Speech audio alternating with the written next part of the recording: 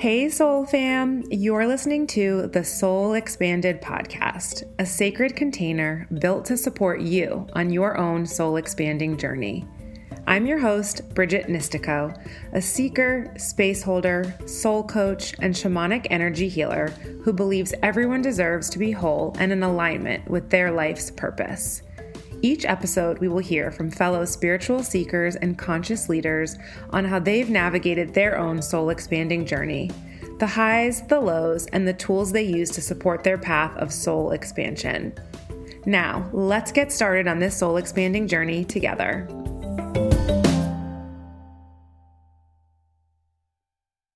Welcome, everyone. I am so excited for this week's episode. I have my dear friend, Stacey Sexton, with us.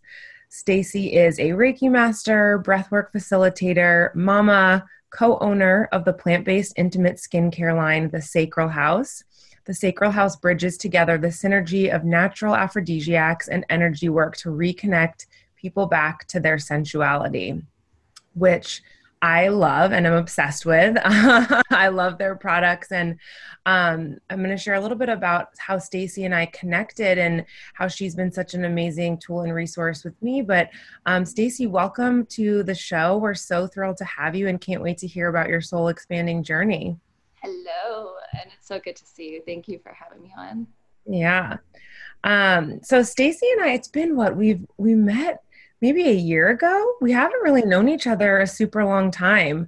I think it's been a fast trajectory though. It has. We kind of just, I'll share that with you, I was so drawn to you, and I'm drawn to you because you embody the work that you do, which you're going to be sharing with us, but you really embody owning being in your own skin and really loving and being grounded in your truth and in the divine and seeing the divine in others and your presence.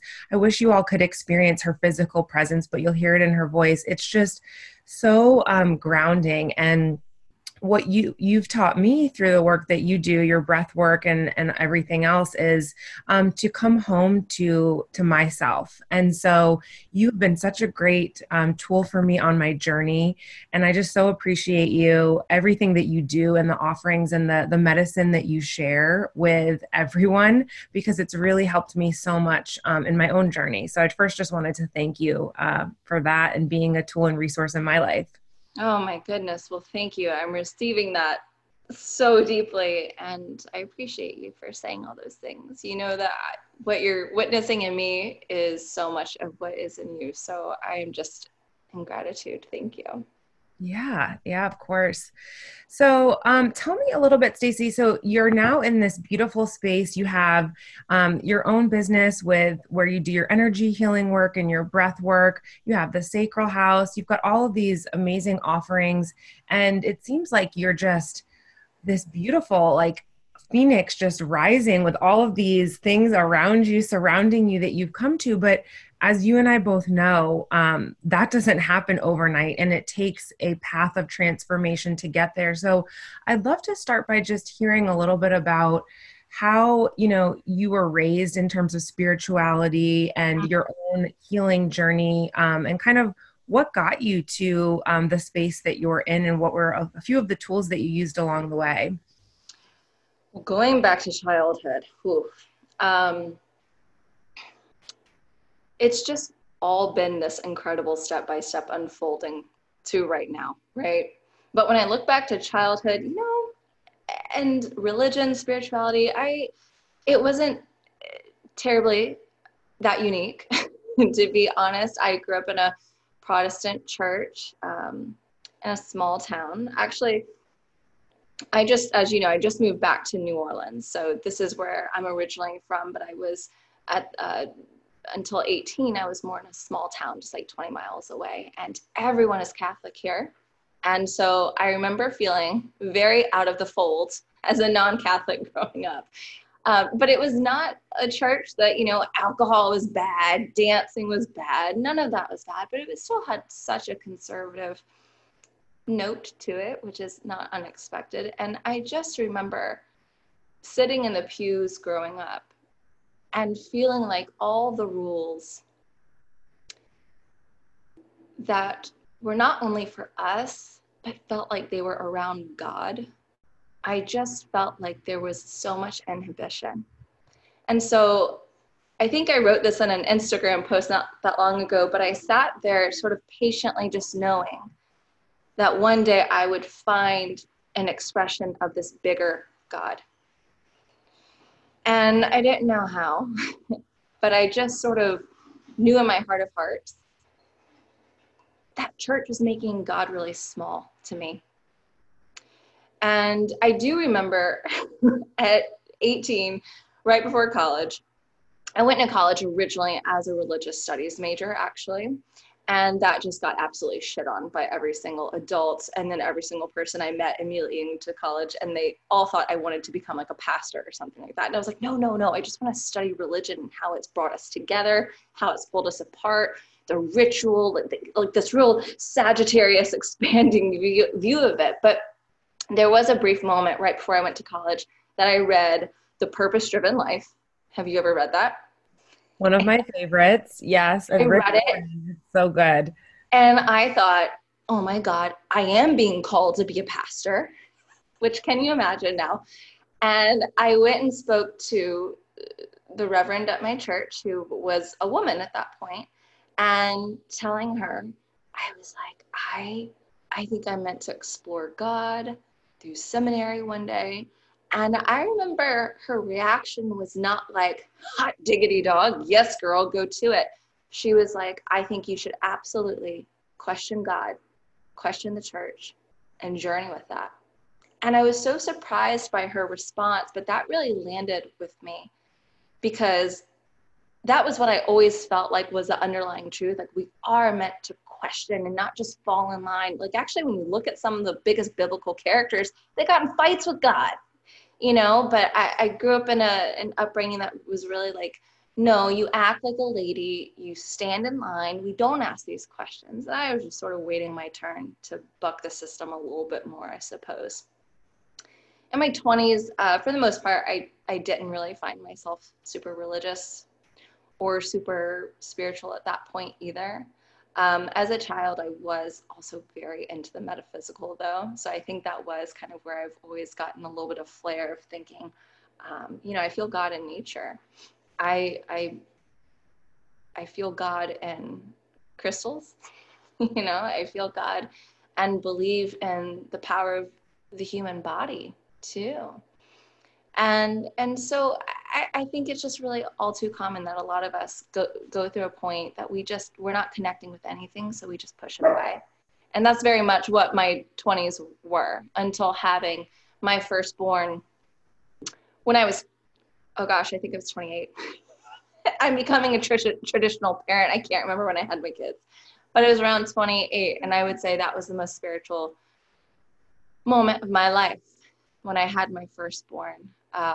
I've told this story a few times, but my grandmother, who was like a second mother to me, she passed away at the exact moment that my daughter was born. And my daughter is her namesake. Wow. She knew that my daughter was going to be named after her. And I had not seen her my entire pregnancy because of actually a falling out that I had with my mother during that time. And so when I got the word at 35 weeks pregnant that my grandmother had back-to-back strokes and really wasn't expected to live for 48 more hours, I was absolutely brokenhearted. I was in DC, she was in Alabama. I knew I wouldn't be able to go down to her funeral. And I was so broken. She was such a gift to me and someone who really expanded my views in spirituality and intuition. And, she believed in aliens and angels, and it was so beautiful.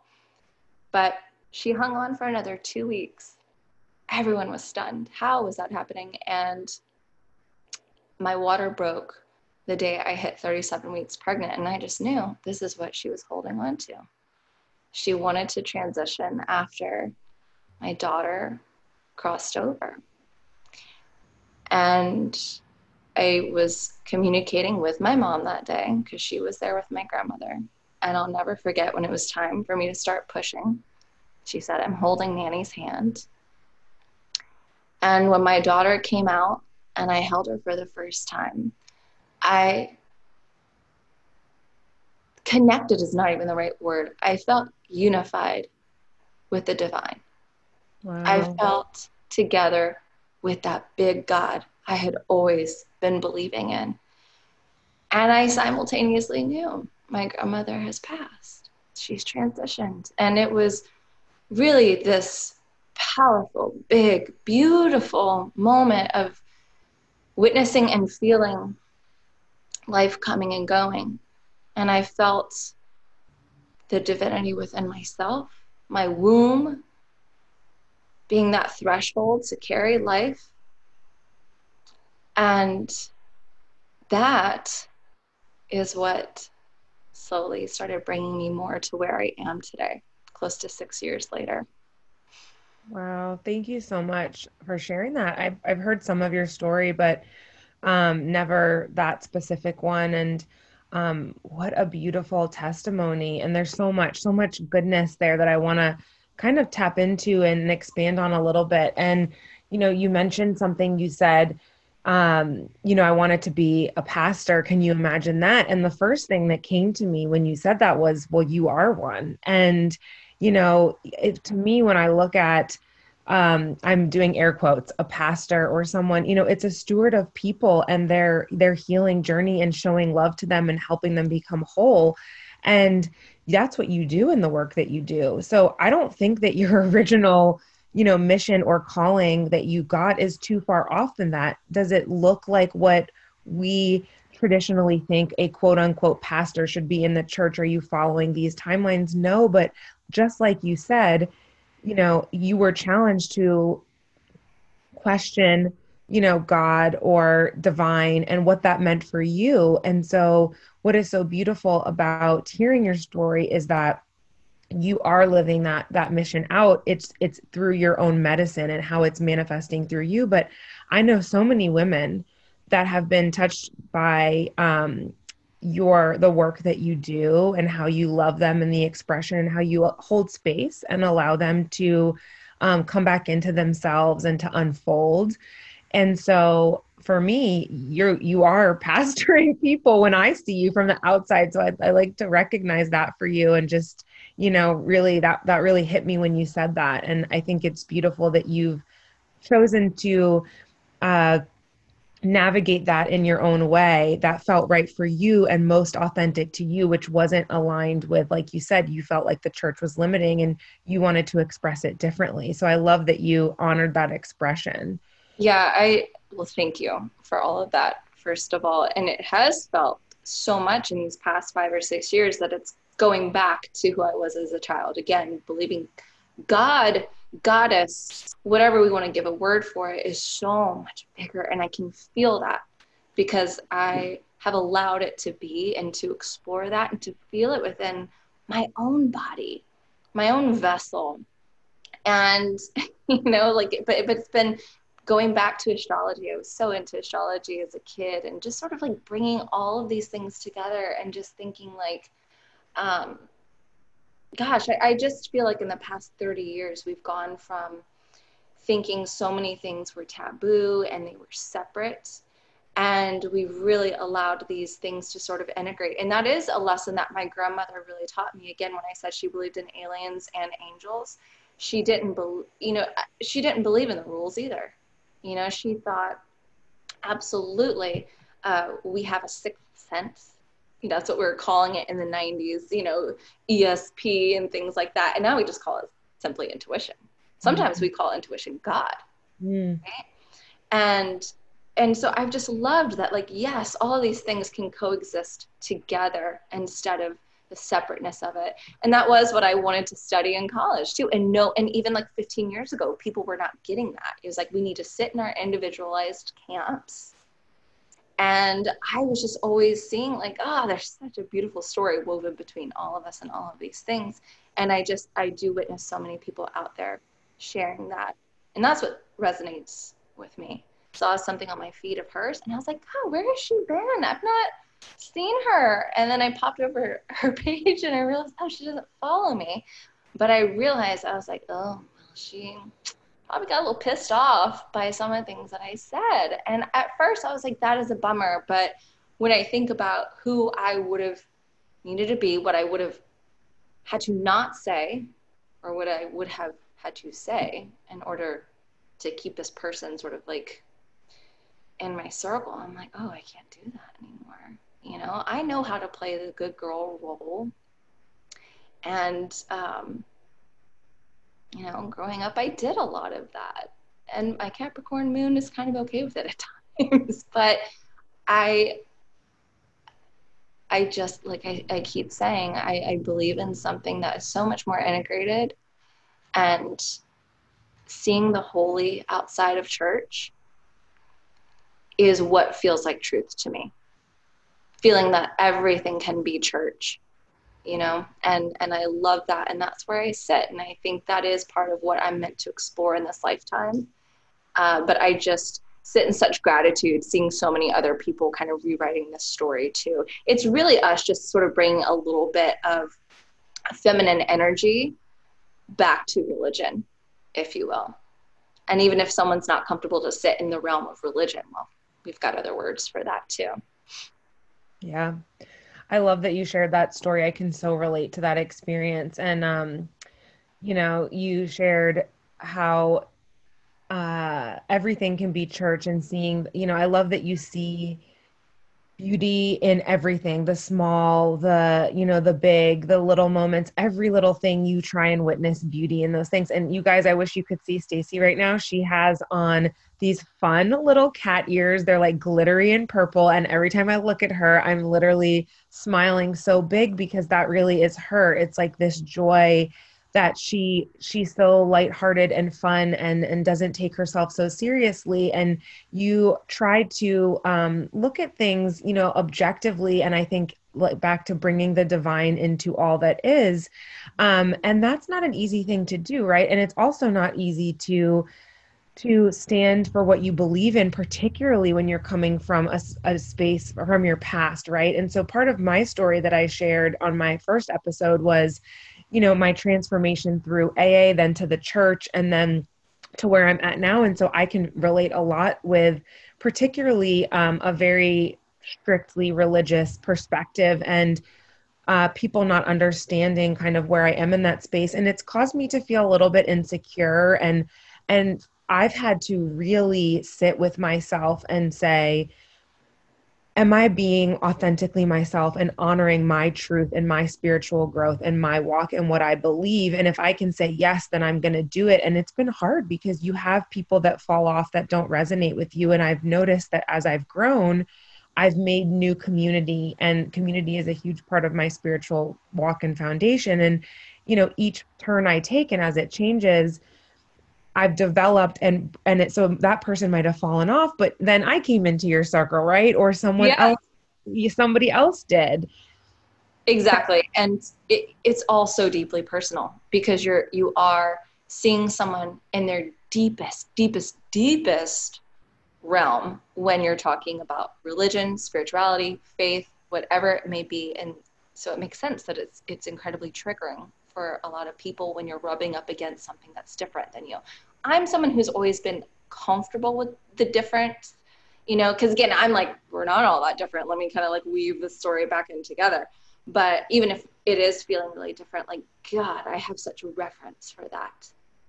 You know, I love being able to witness the different cultures, the different religions. And, you know, I will say this, I grew up with not experiencing that necessarily so much in my immediate family.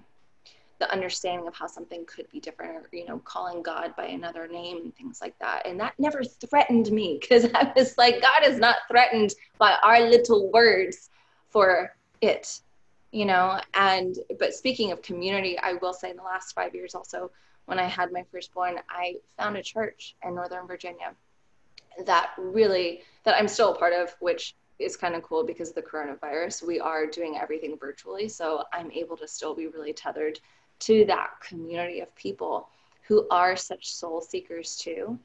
And they have really been such a grounding space for me as I've sort of journeyed with some of these ideas too. And some of us have shared the most intimate reflections on our own spiritual path. And, you know, we've had incredible talks about Mary Magdalene together. And some of us sort of disagree on stuff. And a lot of us are more aligned than we ever thought. We just might use different words. And this church has had me do my singing bowls with them. I've done breath work with a lot of the people in that circle. And it's so incredibly refreshing to be able to come together those ways. And again, sort of like let the idea of church sort of soften a bit. It's just been a softening. That's what I've surrounded myself by. Instead of these hard walls, I've found people who are progressive, who acknowledge, hey, there's been a lot of really unhealthy things that have come from the church that's been created in the last, 2,000 years roughly. And so it's been really beautiful to witness that softening and to be a part of it and to find my people in and outside of that church. And so I know we've gotten really heavy on the church talk, but I don't talk about it that much. So if people kind of like are hearing me, this is a new way that I'm talking about this. Again, I don't think I really talk about church that much, but I get asked about it a lot. I do have a lot of people reach out to me on social media and they're like, hey, I can kind of tell like you're part of a church, but kind of not. Like, what's up with that? I'm on my own. Like I'm sort of exploring this, and you can just tell there's a lot of people wanting to find each other. Everyone's a seeker, or a lot of people are seekers. We have a mutual friend that reached out to me not that long ago, and she was like, God, I wish I didn't have questions for my religion right now. And I was like, no, girl, you're a seeker. That's a damn good thing. Lean into that. We need the world of seekers. Like, go journey. Your soul wanted that, so do it. Yeah, don't hate yourself for having questions. Ain't got time for that.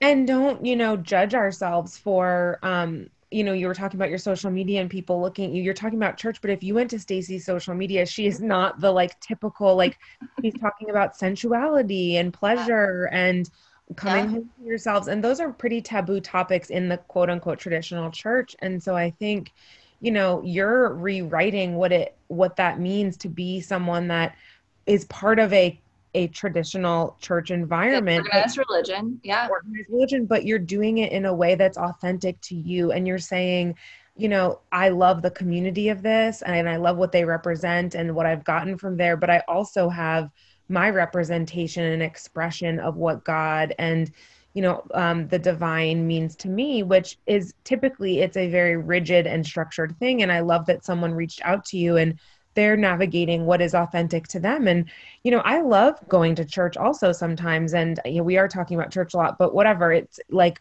this whole soul journey is church with yourself and really connecting with source and using that connection to uncover your most authentic self and to do the healing work that you need through the tools and the resources that comes in through the divine. And I'd love to chat more about how, that story with your grandmother was so beautiful and so powerful. And that is such a big part of your journey, motherhood, and really speaking to mothers on creating space for themselves and allowing their identity to still be present while also being a mother.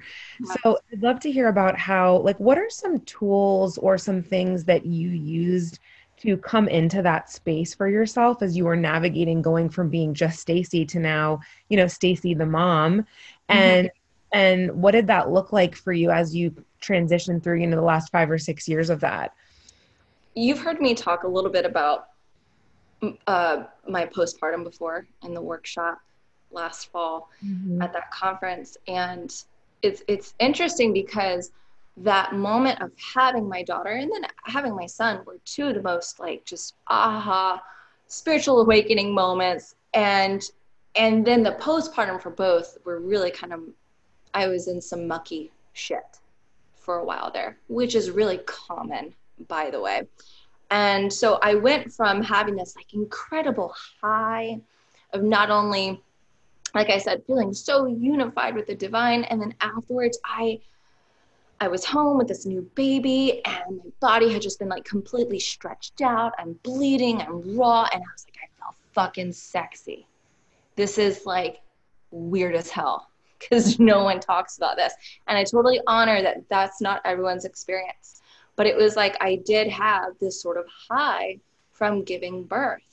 And I was like, this is the complete opposite of what modern day society has told us is sexy, right? But here I am, and my freshly stretched skin, leaking breasts, sore hips. I feel like Humpty Dumpty that's just been trying to be put back together again. And I feel powerful, so powerful. I felt like I was returned to the most primal version of a woman.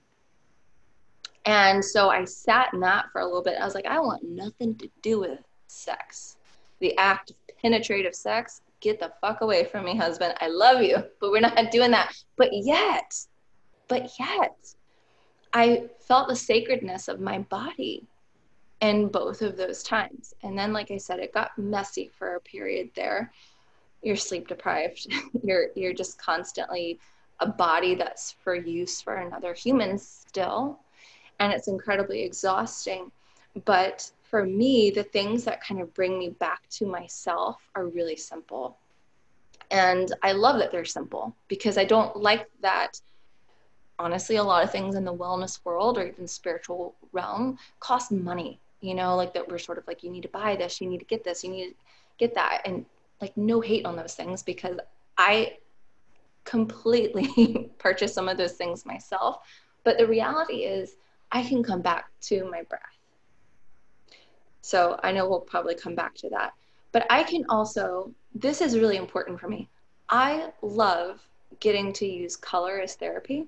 This is so simple. And I feel like I also don't talk about this as much. But like, again, you're watching me wear sparkly cat ears right now. My daughter gave them to me and I was like, hell yeah, I'm going to wear these. These are fun. I need the pizzazz.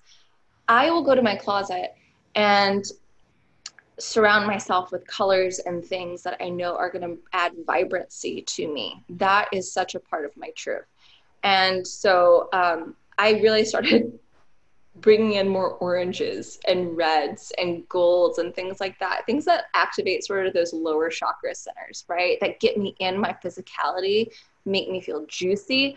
They're not fade into the background colors. They're like, and I just feel really alive. So I will go into my own closet and just bring some energy to myself that way. I'm always dancing to music. Our home is filled with so many rituals, and some of those rituals are, yes, like burning sacred smoke, and my house has crystals everywhere in it and things like that. But sometimes it is just, making my kids oatmeal, maybe a little bit more slowly. And just making sure, how am I breathing as I'm doing this? How can I make the mood, like how can I make everything a little bit more sensual? Just like really make my entire body alive right now. What can I touch? What is pretty for me to set my gaze upon? What am I hearing? What am I tasting? So my life has just been, how can I enrich my senses? And it grounds me. And both kind of like gives me back a little bit of that sparkle, that little bit of just like exuberance that I had lost for many years when I was just kind of treating my body like crap, which I know you can identify with as well, right? It just mutes the whole system.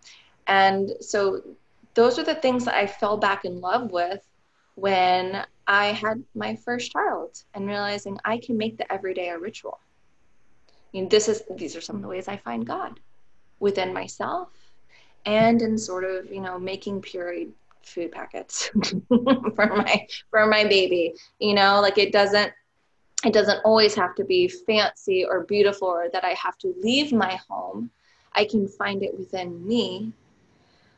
And that's fucking hard sometimes to remember that I can find the sacred in, my kid's toy that I'm holding up right now. When I step on a Lego and I just want to yell, fuck, there's God in that, So I just stopped making God having to be pretty too.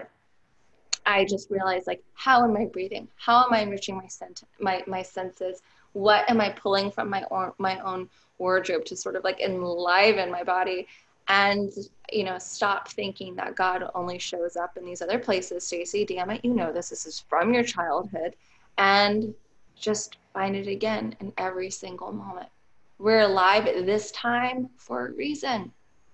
And all of it, the technology, you know, this Aquarian age has so much to offer us right now. And um, it is completely a very new way of witnessing the sacred, I think.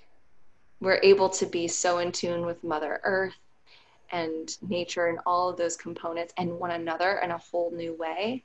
How it feels when you talk about coming home to the sensuality of yourself. And literally, it's like, it reminds me of an image of a juicy peach and like biting into this juicy peach and this like the lusciousness of it like dripping. And every time I speak to you, I feel like that's what I'm doing. And it gets me so back home to my femininity, which is something you are so big on women activating, whether it's like you said, you know, when you have kids and you're going through all this body trauma or you're stepping on Legos, it's very easy to get out of that connection. And I know for me personally, I have been operating in my masculine for years and I've become very successful. I've achieved all of my goals and it was all very driven, masculine, intense, and exhausting energy. Yeah.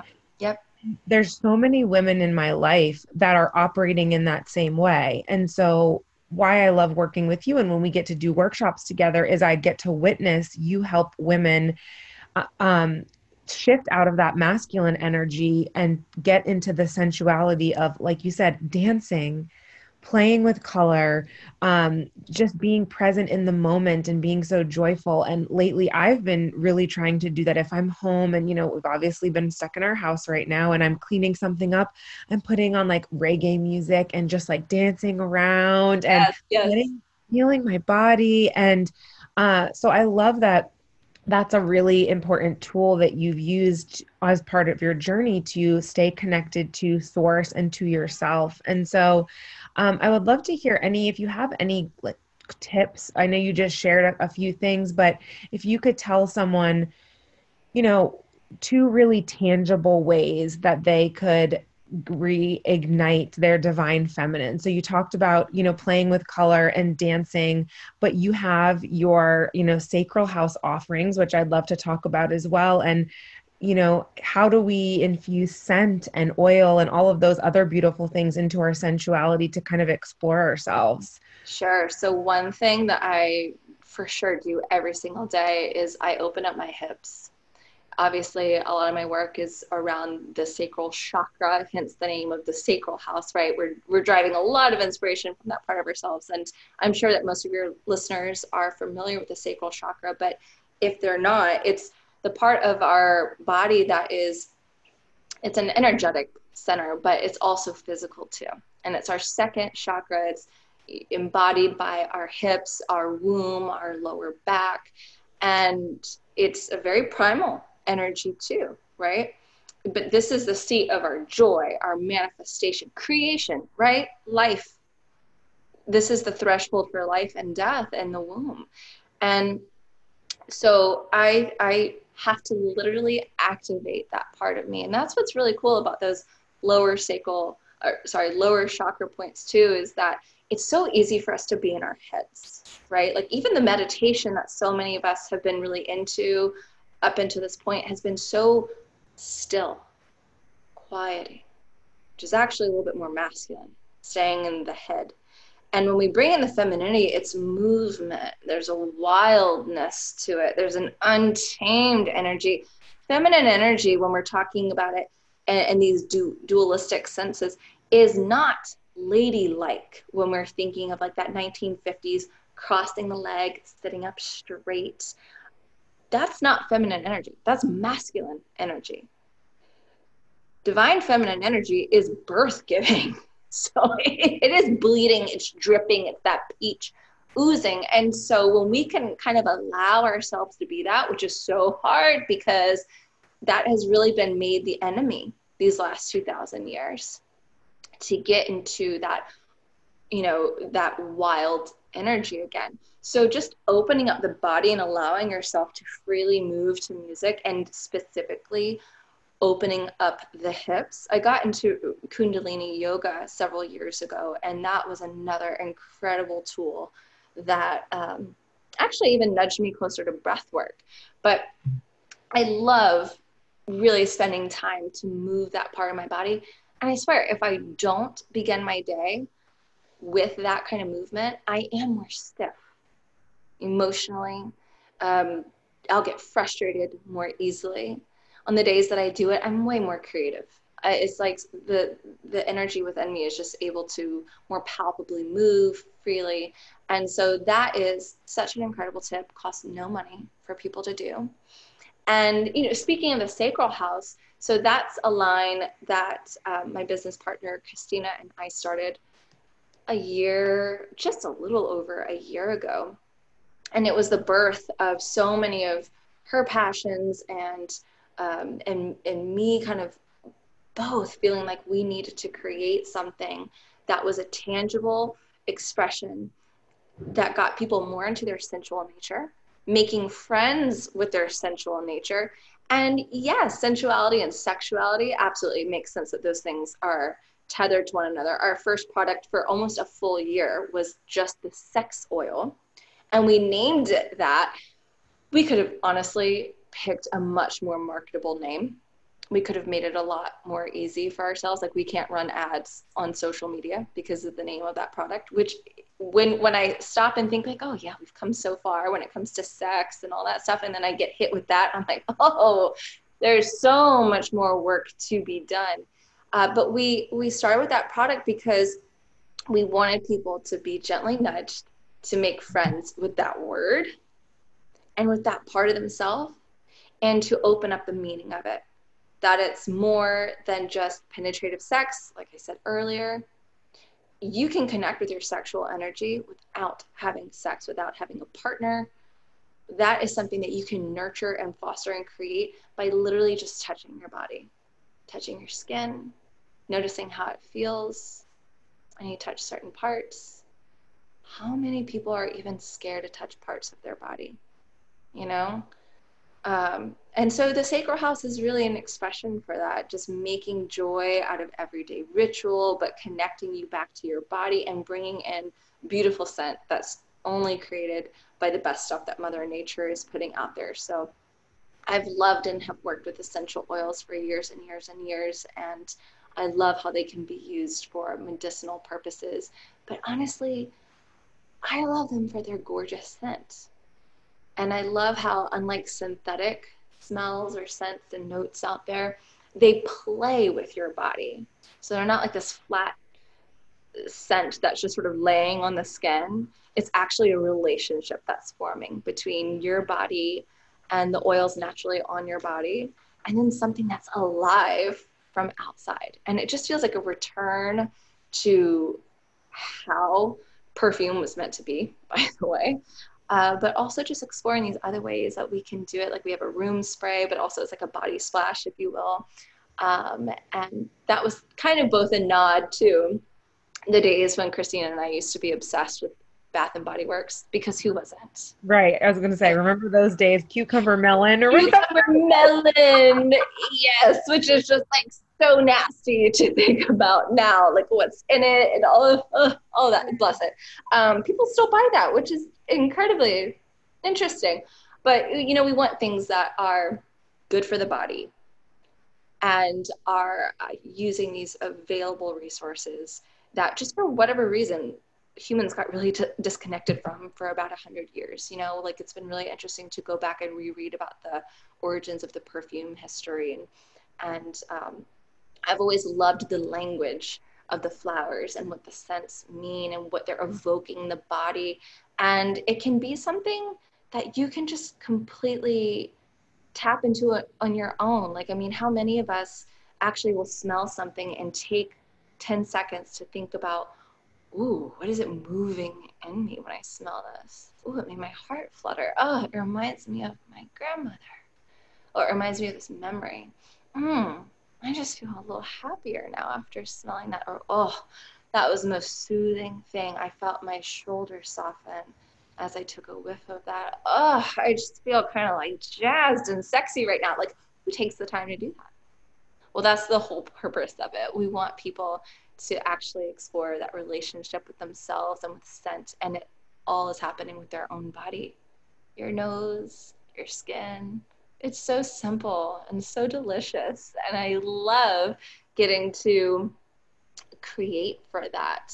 It's been a real joy. We have a lot of new products launching this year too, which is just, oh, that I makes me so know. I'm so excited. excited. I can't wait to get the new scents that you have. I was reading about them on the Instagram, your Instagram the other day. And I was like, I want both of them. I can't decide. I know like we have been working on so many scents for a really long time, and for years and years, I will be honest, I can make a good smell. Like I'm not going to be too humble about that. But here's the difference. When you are thinking this smell, this scent to be alive for years and years and years, like what do you want that to be? Oh, that's been like this whole wild creation journey. And so there's something actually really nice about going slow with that creation process. Because I think, speaking of masculine energy, we sort of think like, I must produce, it needs to come out now. And when we rush the process, we really miss so many opportunities for some gorgeous pivoting to happen. I mean, if we had launched this scent that we created over a year ago, I mean, I've smelled recently what we created a year ago, and it's not bad, but it's just where we are now, the whole evolution of where some of these have gone. I'm like, oh, I'm so glad that we've waited, that we've had the audacity to be slow and sensual with the creation process, which is kind of the whole purpose of Yeah. our brand anyway. So I it's was not gonna say about it's very in line fast. with what you do as it is. So that it would Yes, only make sense that you would be slow and intentional with that. And yes, yeah, I love, oh, guys, you have to check out In Bed, the room spray and the sex oil. They've really, scent is something I've also been playing with lately too, as a good way to get back into my body and savoring yes. the moments of things.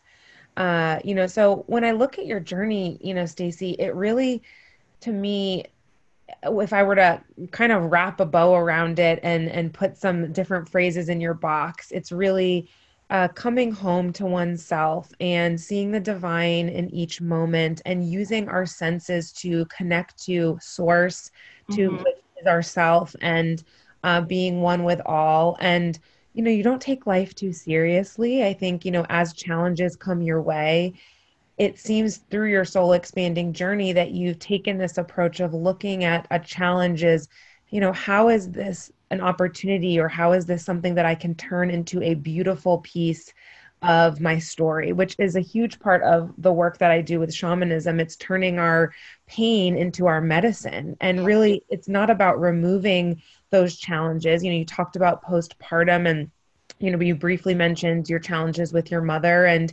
I don't hear a lot of pain attached to those experiences. And so I feel like for you, your process has been about whatever you've gone through and the experiences that might not look perfect or beautiful, that might have been more painful and raw and deeply wounding. You've navigated it in such a way where you've transformed it by using these beautiful tools through breath, through scent, through activating your divine feminine, through your community, to turn that into your medicine and your superpowers. And that's ultimately what I believe a true soul expanding journey is. It's a return to your authenticity. And we don't want to remove those wounds. We don't want to get rid of them. They're a part of us. And Right.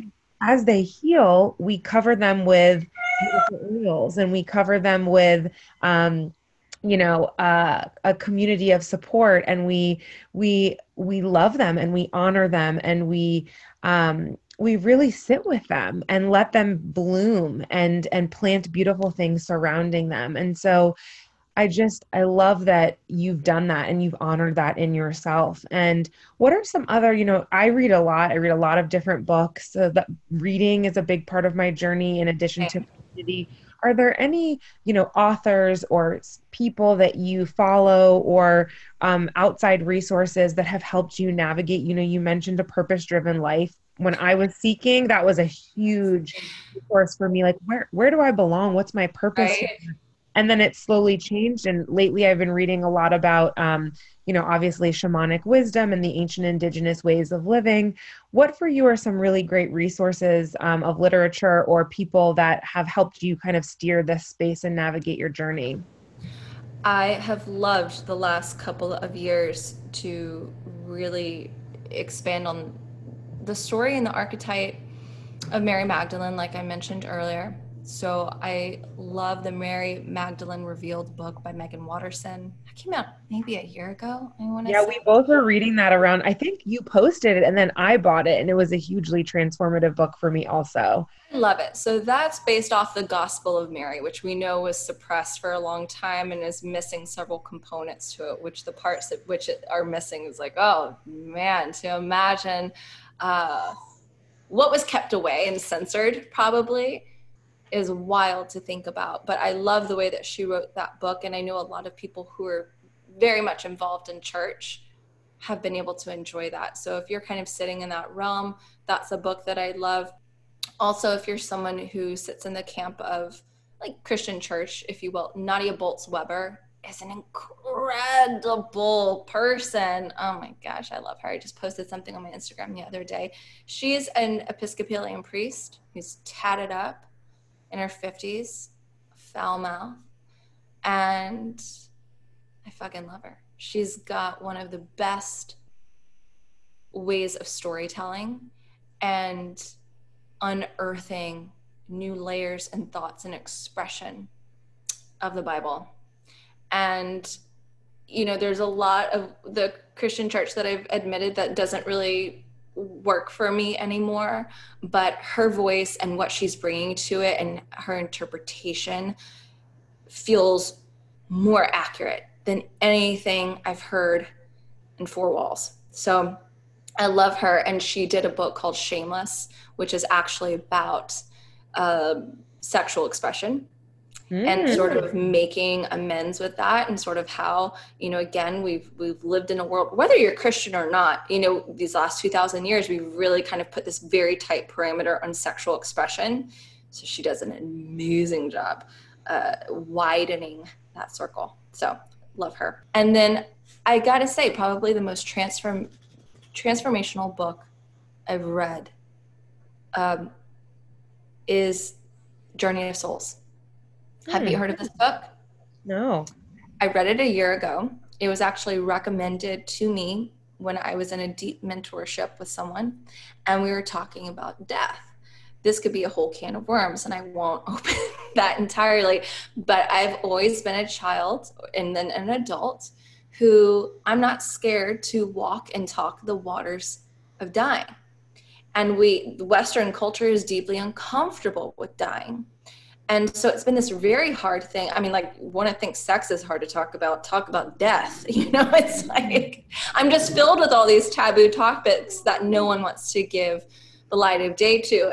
But I just remember being so curious about death, and I've thought about it so much my whole life. And I brought it up to my mentor, some ways that I was actually kind of still living in some fear with it. And she goes, I want you to read Journey of Souls. This was probably last May. I was like, I ordered it like immediately when we got off the call. And I consumed that book in 24 hours. And what that book is it's written by the man, oh my gosh, I'm going to mess up his name, Dr. Michael Newman. Oh, I apologize for that. But he was a hypnotherapist, and he helped people actually just go back earlier into life with trauma. And working, he was like a trauma therapist, okay, but he did use hypnotherapy to just calm people. This is not like the kooky hypnotherapy that we're, so used to seeing, like old pop culture, if you will, but just sort of allows people to sort of go into a meditative state, right? And sort of bring up these stories and experiences. Well, he was working with people and realized he was getting people going farther back into what was between lives. And he was not looking for that. He was not someone that necessarily had hardcore views of like, this is what the afterlife is and this is what it's not. But he was very interested in that. This started happening to a few of his clients. And then he was noticing that these people were sharing the same thing. And so this book is a collection of case studies. I mean, he did this with thousands of people before he then passed in, I believe, 2015 or 2016. But he did this with thousands of people. And so the book is telling the journey from leaving your earthly body, transitioning back into spirit world, and then sort of our spiritual relationships with other souls and how we continue learning, and then what happens in the process leading us into the next life that we choose. So the book begins with death and ends with life. How wild is that? And so it was a book that made me cry. It made me excited because for the first time, I felt like probably how I did imagine afterlife, if you will. There were words for it. And so he wrote this, he came out of retirement because he wrote this book and then went into retirement. And then people were just like, get your ass out of retirement. We've got more questions. And so he followed up with like this 400-page deeper dive, more case studies called Destiny of Souls. And so I got one of my girlfriends to read it with me at the same time because I was reading this and I was like, there's no going back for me after reading this. So I'm going to need you to also know this language and what I'm describing. So I need you to read it now, please and thank you. And she did. And so we've just had this amazing deepening of our own relationship, kind of acknowledging so much more of what our soul is kind of navigating. But it brought me so much more peace to think about that we never, there is no end. There is no end. And all of those people that feel like they're in your life for a divine reason, they are. And so it was just such a, I've not had a book rock me like that. I mean, the other ones that I've shared are incredible. Please go read those if you have interest. But for me, Journey of Souls was something that I needed. And I guess I needed to be at the place of, I was 32 at the time when I read it. Took me 32 years to get there. And there's no going back now. And it's just been really incredible to sort of navigate that because again, I think there's so much discomfort with the talk of afterlife, death. And I will say this too, he did say that a lot of people that he studied and used for the case studies, some of these people were hardcore Christians. Some of these people were Muslim, Jewish, like it doesn't matter. Some of them sat in hardcore religion. And some people were like, no, I'm an atheist. And everyone kind of came back with similar stories. And that is what's wild. It's like, how would they have known?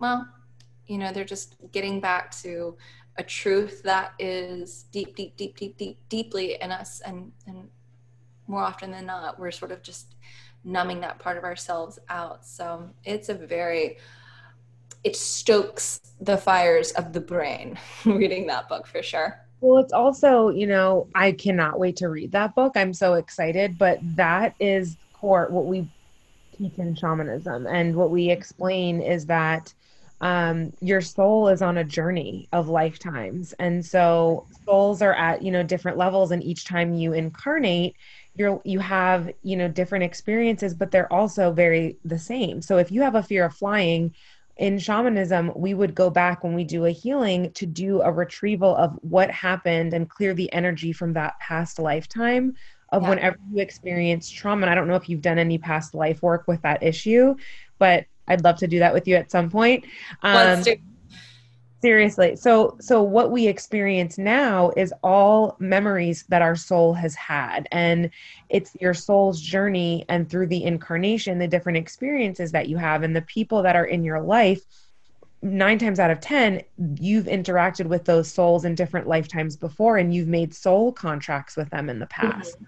So typically you'll have a partner or someone and you've made a contract with them in another lifetime that you were going to live many, many lifetimes together.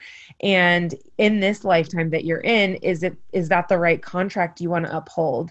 So we do a lot of clearing soul contracts. Like, say you're in a partnership where in this incarnation, this person is not who you should be incarnated with. We have to go into your subconscious. We have to work with your soul and their soul to break those contracts. And so I love that, he is widely sharing that information and that knowledge, because it's Totally. what I believe to be the truth and kind of how our souls navigate each lifetime. And it's through like the cleansing and the cleaning and the clearing and the transformation of our souls that we are then aligned with our soul destiny of ascending to these different levels. Absolutely. I mean, yes, to all of that. This is giving kind of a different interpretation of that, but it's sort of same messaging, right? Same but different. And it was something that always resonated in me. Like I grew up and it was like, reincarnation? Hell no, that's not a part of our religion. And I'm like, I don't know, it makes sense to me. That's what feels like truth to me. And so I've always like sat in that camp, but it was just so fascinating to sort of witness a little bit more. The book reads, if I'm being honest, a little sci-fi, when you're sort of reading about it, but it's cool. And there is a little bit of hierarchy, if you will. I mean, not in the way that in Earth School we have hierarchy where people are suppressed or oppressed and things like that, but just acknowledging that some souls are older than others, have done Earth School longer than others, and that you do have like your soul pods, that you are like your people, and they're a tight circle that you kind of are helping each other out. And then you have other wider circles of people. But then also like when people would do these case study, or they do sessions with him, they are realizing like, oh, my mother has been my uncle in a past life. I've been my mother's mother, or I've been my mother's father. You know what I mean? Like it's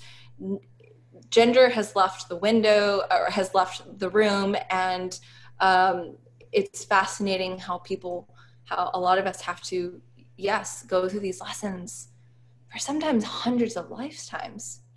And Yep. there's no rush. There's no rush. You're only met with love and such guidance and nurturing. And, I loved that there was humor in this, in this spiritual plane too. Like when you finally kind of get your bearings again back and you're sort of reunited with your soul group, you kind of laugh at like, oh yeah, I was total tight ass on Earth in that lifetime, and I was like caught up in this and that, and it just all becomes like, love you, and then you just keep going, and to see the beauty and picking your next life and what you were signing up for, and knowing it, and to even hear people talk about Earth. I mean, I feel like you would really resonate with the few little snippets of why our souls love coming to Earth, with all your shamanism background. It's like, I mean, our souls, when we get back to soul living, acknowledge like Earth is brutal, but it is also one of the most beautiful planets and one of the most beautiful places. Like they would constantly describe that Earth is a place where you can have such physical pain, but in the same breath experience such love.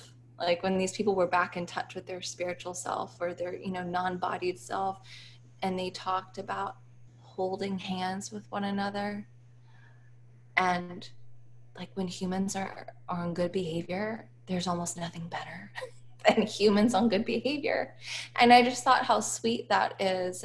But also people saying like, it's a school where you come to learn, you're experiencing it all kind of in a way, the emotional, non-bodied stuff that we can go through here, and the physicality of living on a planet with that. And that's why we have to, again, find such the divine in our human bodies, because it's an expression that we chose to take on and is the trusted vessel for this particular set of lessons. Oh, it's just so good.